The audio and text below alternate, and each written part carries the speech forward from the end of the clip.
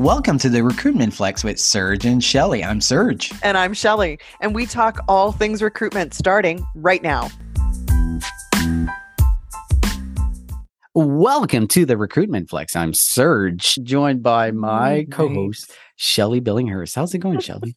Serge, I'm doing wonderful. And I'm very pleased to say that we have joining us on the show, Maya Huber, who is co-founder and CEO of TelAviv. Welcome to the show. Hi, Shelley. I'm excited to be here. Thank you so much. Yes, thank you. You seem to be very popular at HR Tech. So thank you so much for agreeing to come and talk to us here. Maya, for those of us who are maybe just hearing of TelAviv for the first time, let's first of all focus on you. Tell us a bit about your background and how did you get into talent acquisition? That's a great story. Thank you, Shelley. We are two women co-founder. Proud of that. And me and my dearest co-founder, colleague Moore, we come from HR. We spent almost 15 years in this space. We manage a couple of HR companies, also consultant companies. And our main experience was in the field of D&I. We managed a couple of companies that were focused on integrating people from underrepresented populations into the workforce. I'm sharing that because it was the core of our work through the years. We had this opportunity to meet people that their resumes do not reflect the skills, right? And we had a job to convince employers that they are the one for them. They are the right people to hire. So we have to find a new way to analyze or to measure the competencies of the candidate. TelAviv was born with a great passion of creating a new way for people to put themselves and their competencies up front, to create a more diverse and objective workforce. My expertise is job analysis and the future of work. All this journey was a combination of practice and research and a lot of frustration with the fact that when you look at the HR tech market, and again, you mentioned Vegas, it was unbelievable. So many solutions, right? Yeah. The market is so fragmented. And all of the people there, thousands of people and hundreds of solutions, all still lean on resumes. True. Everything. Our whole culture is anchored in resumes. Yes. For sure. And I wake up in the morning to make sure that my kids will not use it anymore. Resume will be that thing that their old parents used to send by fax. This is why I get up in the morning. Because I think it's about time we will not just automate the process, which I believe is a bit broken, but to create a new job matching start, a new way for people to represent themselves and to find opportunities in the workforce.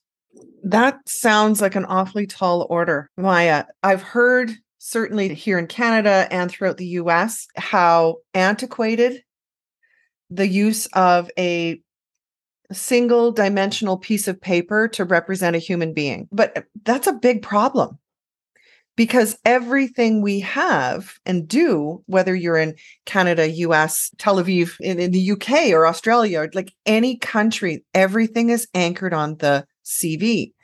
How are you going to go about this? I don't even know where you'd begin. So I have this master plan. Okay. My investors, they love to call us the CV killers because we are so passionate about eliminate this tool from earth. We established TelAviv again to create a new job matching startup to make sure that companies and job seekers will have a better decision-making process while meeting each other. The way we do that is we do reverse engineering of the process. The process works right now, again, for every company. They publish ads, right? Or job description, wherever they get hundreds, if not thousands of resume.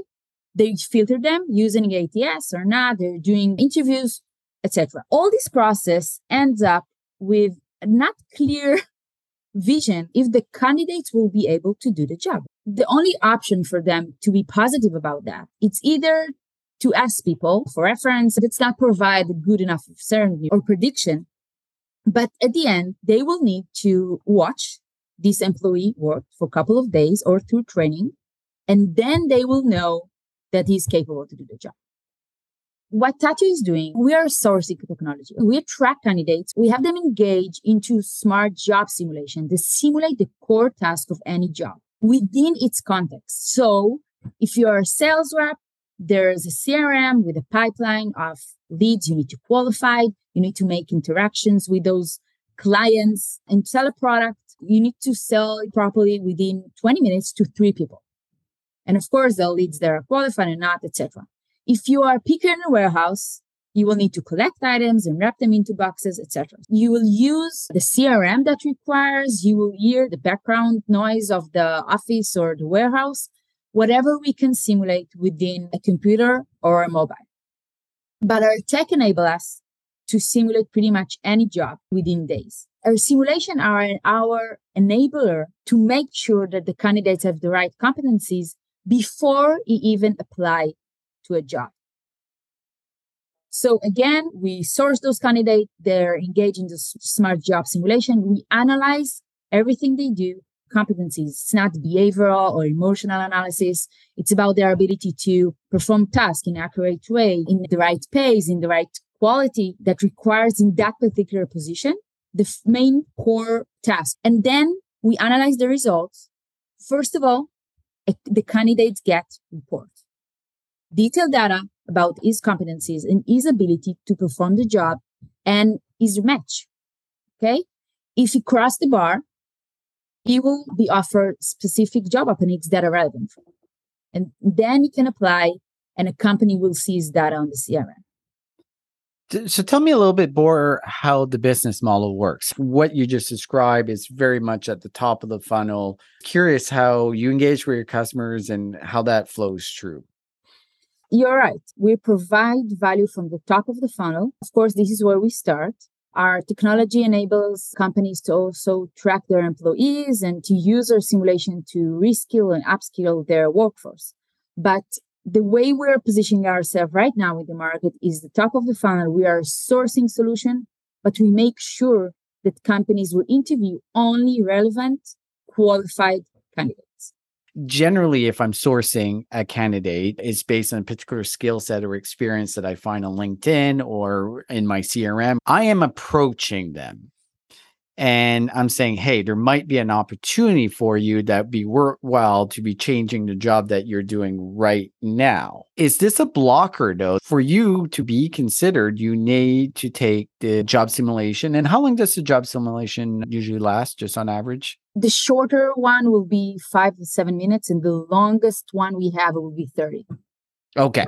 So not bad as far as timing. No. It's not overwhelming in that sense. What is the take rate from that? How many people that you'd reach out to are like, yeah, I'll do this, and how many actually finish it? Do you have an idea of what that looks like? Yeah, of course. We have the data and it's verified within industries and locations. We have our drop, of course, or our funnel of candidates. But I can tell you that we started it as an assessment tool. Okay. We chose to move to be a sourcing tool because of the amount of people, of job seekers, who needs a new solution. I was surprised by the fact, literally, after so many years in the market, that people do not know even basic jobs, what they require, what the typical day in the life of an employee will be. Just after Vegas, I was visiting one of our clients. There are candy factories. And he told me, people come over and they are surprised they need to wrap candies into boxes. And this is a candy factory. And I hear it over and over again. Not every person out there will use our tool. Now, hopefully, in the future, everyone will. But when I started this journey, I was positive that the problem in the market or the untapped pool of candidates are people who are underprivileged, underemployed. It's not true anymore. The market has changed. People change industries and verticals. I can tell you about myself. Before I started this, I wanted to enter the high-tech industry. And no one looked at my resume. So I have this gig to prove the world that I can be a great product manager. There's so many people like me. Yeah. Right now, when the market is struggling, we must find new ways to reach candidates. And candidates using Tatio are the ones who want different solutions, want to put their skills up front, who do not know enough about the market sometimes, even for basic jobs. And for me, it's a marathon. It's not a sprint. And I believe when I look at the future, even if it's as a job seeker, I want to know what comes ahead, how the job will look like. You could not find that from job descriptions anymore, right? 100%. Would I be making a correct assumption if I said this is really focused on skill? Or is there multiple elements? Because you're talking about job simulation, how that looks like. Can you do physically the job or mentally the job? Is there a personality side of it as well? No. It's not just skills, it's competencies, because we actually test. We do not ask people about the subjective. Most of the tools out there that try to do skills-based hiring ask candidates about the skills. We test them. Yeah. I believe that the recruiter job is to interview people and then assess their personality or the matching of their personality to the team. This is my perspective. I know there's a lot of solutions out there testing personality, but I believe that we need to be really careful about this analysis. And I think it's more important when you talk about personality. Personality, I hope you will agree with me that I know really, really tough people who integrate perfectly with a tough manager, with people maybe you and I will never walk for. Yeah. So we are focused in competencies, and we make sure the recruiter have enough data to focus on great skills, which is assess the personality and the cultural fit of the candidate. So I want to come back and really understand the job seekers. Do you have data that says this is how many people started the simulation process and how many completed? Because unfortunately, Maya, the truth is job seekers, even if they're asked to fill in the register before you apply, they're saying, no way. Why would I do this? Because unfortunately, the next mountain to climb is that the candidate market is saying, as soon as they see this, you're going to test me before I even apply for the job. They're like, no way, I'm not going to do it, because they've been ghosted, because they filled in all the stupid forms and answered all your dumb questions. Even though they don't understand why you're asking, it's more than just the resume. It's the whole application process. And the other thing is, I know here in North America, for a lot of years, companies were doing these assessments before you even apply for the job. And the job seeker market answered that with, I won't even apply. You know, on one side, you do have companies that maybe are getting 5,000 applicants, but guess what's happened now? It's the opposite. Tell me, do you have data that says job seekers will go through your process? And those that start, how many finish? Yeah, sure. So again, it's verified. I can tell you it's between 50% to 80%, depending on the industry. Of course, more people in sales, customer care, more service orientation, or more complex jobs are more likely to finish the simulation when they're integrated with us.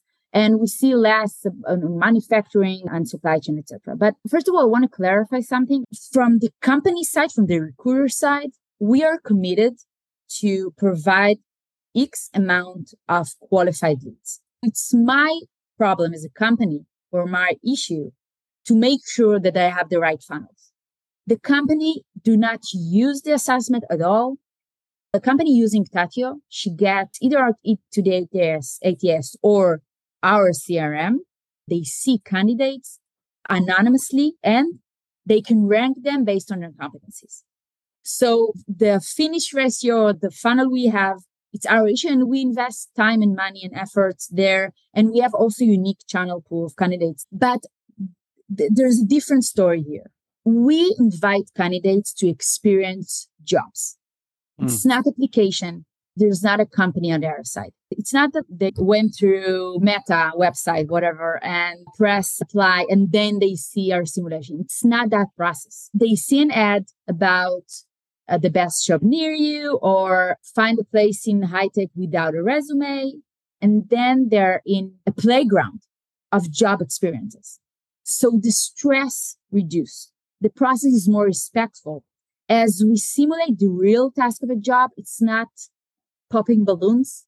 It's not squares they need to compare. We make sure this is based on our job analysis expertise. We are working with Professor Joseph Fuller from Harvard Business School to make sure that the simulation are real and simulate the core task of a job. So they have interest and they are engaged in it to the person. And the last thing I want to share is that the value they get, and we bring the control back to their hands. We will not send their application form or data without an agreement. So they do the simulation, they get a list of open options, and then they apply, and only then we send them over.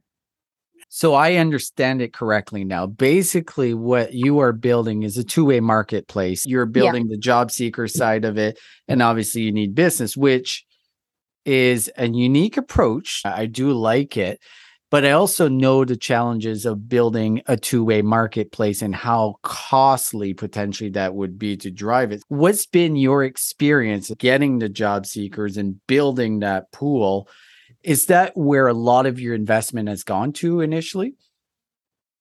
Again, it depends where in the industry. So we're seeing warehouse and supply chain, it's easier. Other industry, tech or drivers or technicians, it's more complex.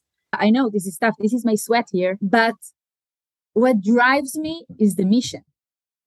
Okay. I believe that we need a different solution. And I have investors that are working with me to support that. I know it's risky, but I believe that something really critical should be changed.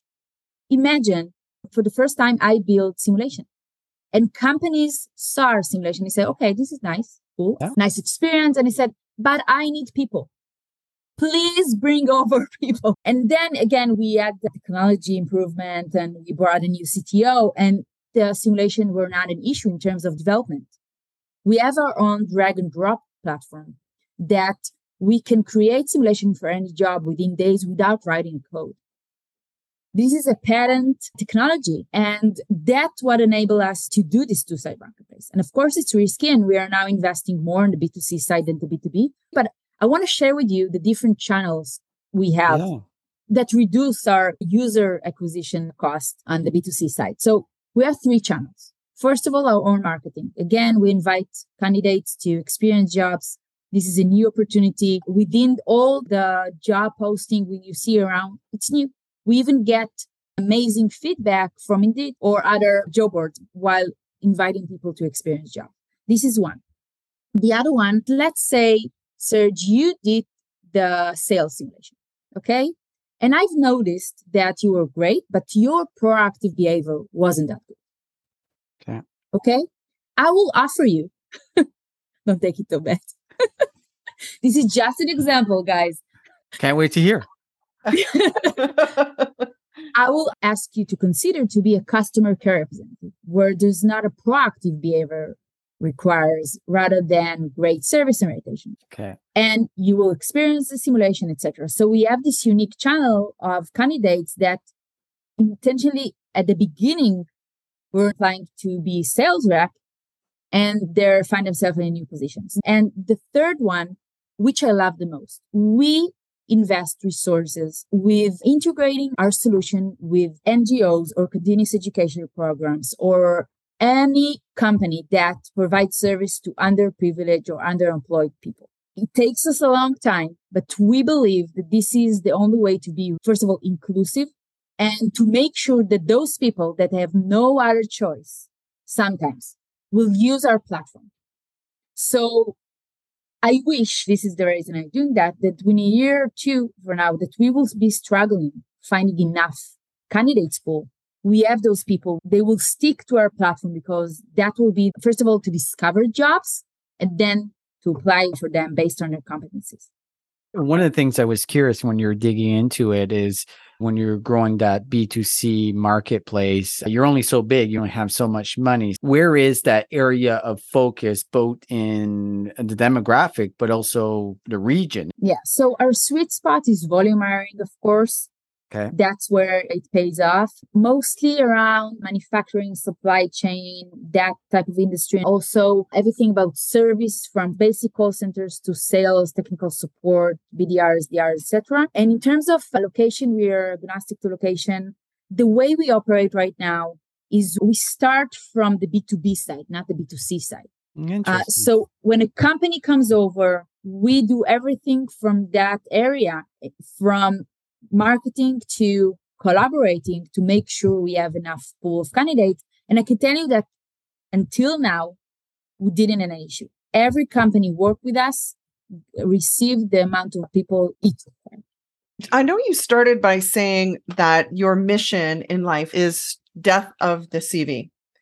But as I listen to you, Maya, you actually have a double-edged sword because you're also killing the job description.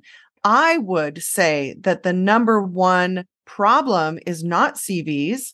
It is companies who really don't put together an effective job description. That's the other side of this equation. The reason job seekers maybe don't understand that maybe I'm better suited for account management than I am for new business development. If you took those two job descriptions, they look identical. They say the same words, but they are two very different competencies, very different. Using that document as a means of hiring and recruiting, I'd like to see that be eliminated. There you go. Your new tagline. I need more people right now because you're absolutely right. When I meet companies, they want people, even something really practical, like good technical skills. Okay. And I ask them, how do you know? Yeah. What is good? Yeah. What does it mean? I totally agree. I believe that we need to take words out of the equation as a first step. What a person did in his background and his work experience is meaningful. It's not something we need to move away. I was working for 15 years. I want people to acknowledge what I did, but I want the first step will be my skills. And the people like me will have opportunity just to apply. No one will look at my resume.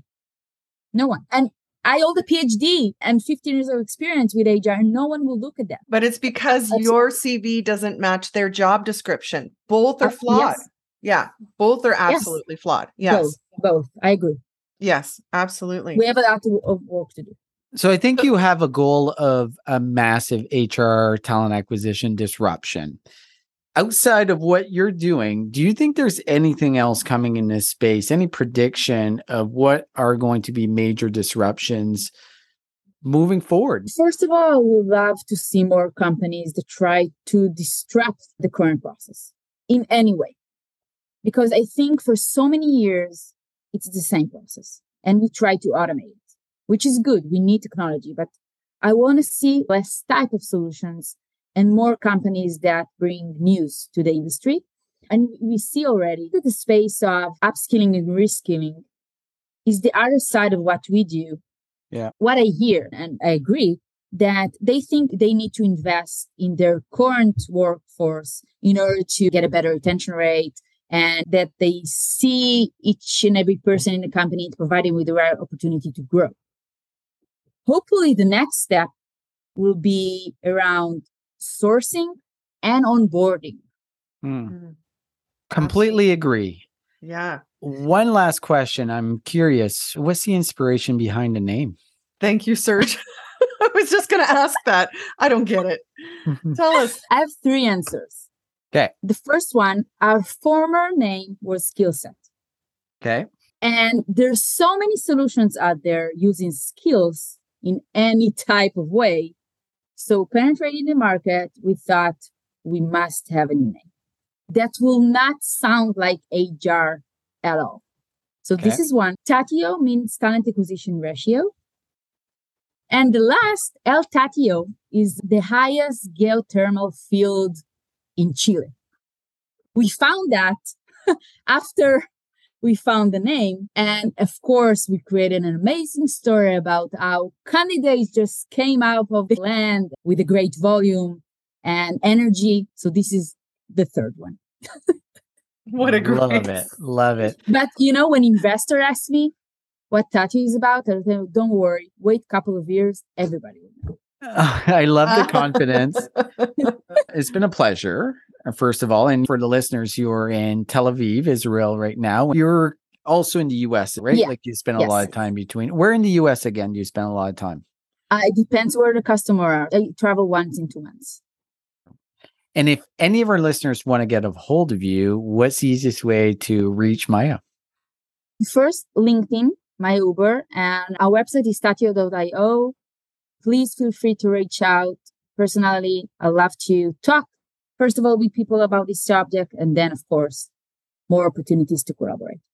Thank you so much for coming. This was a pleasure meeting you, first of all. And again, I apologize that we missed you at HR Tech. I was too drunk to go to your party is my excuse. Thank you so much, guys. And you owe me a drink next year. Yeah. That's a deal. I think so. Deal. Thank you so much, Maya. It was wonderful to learn more about your company.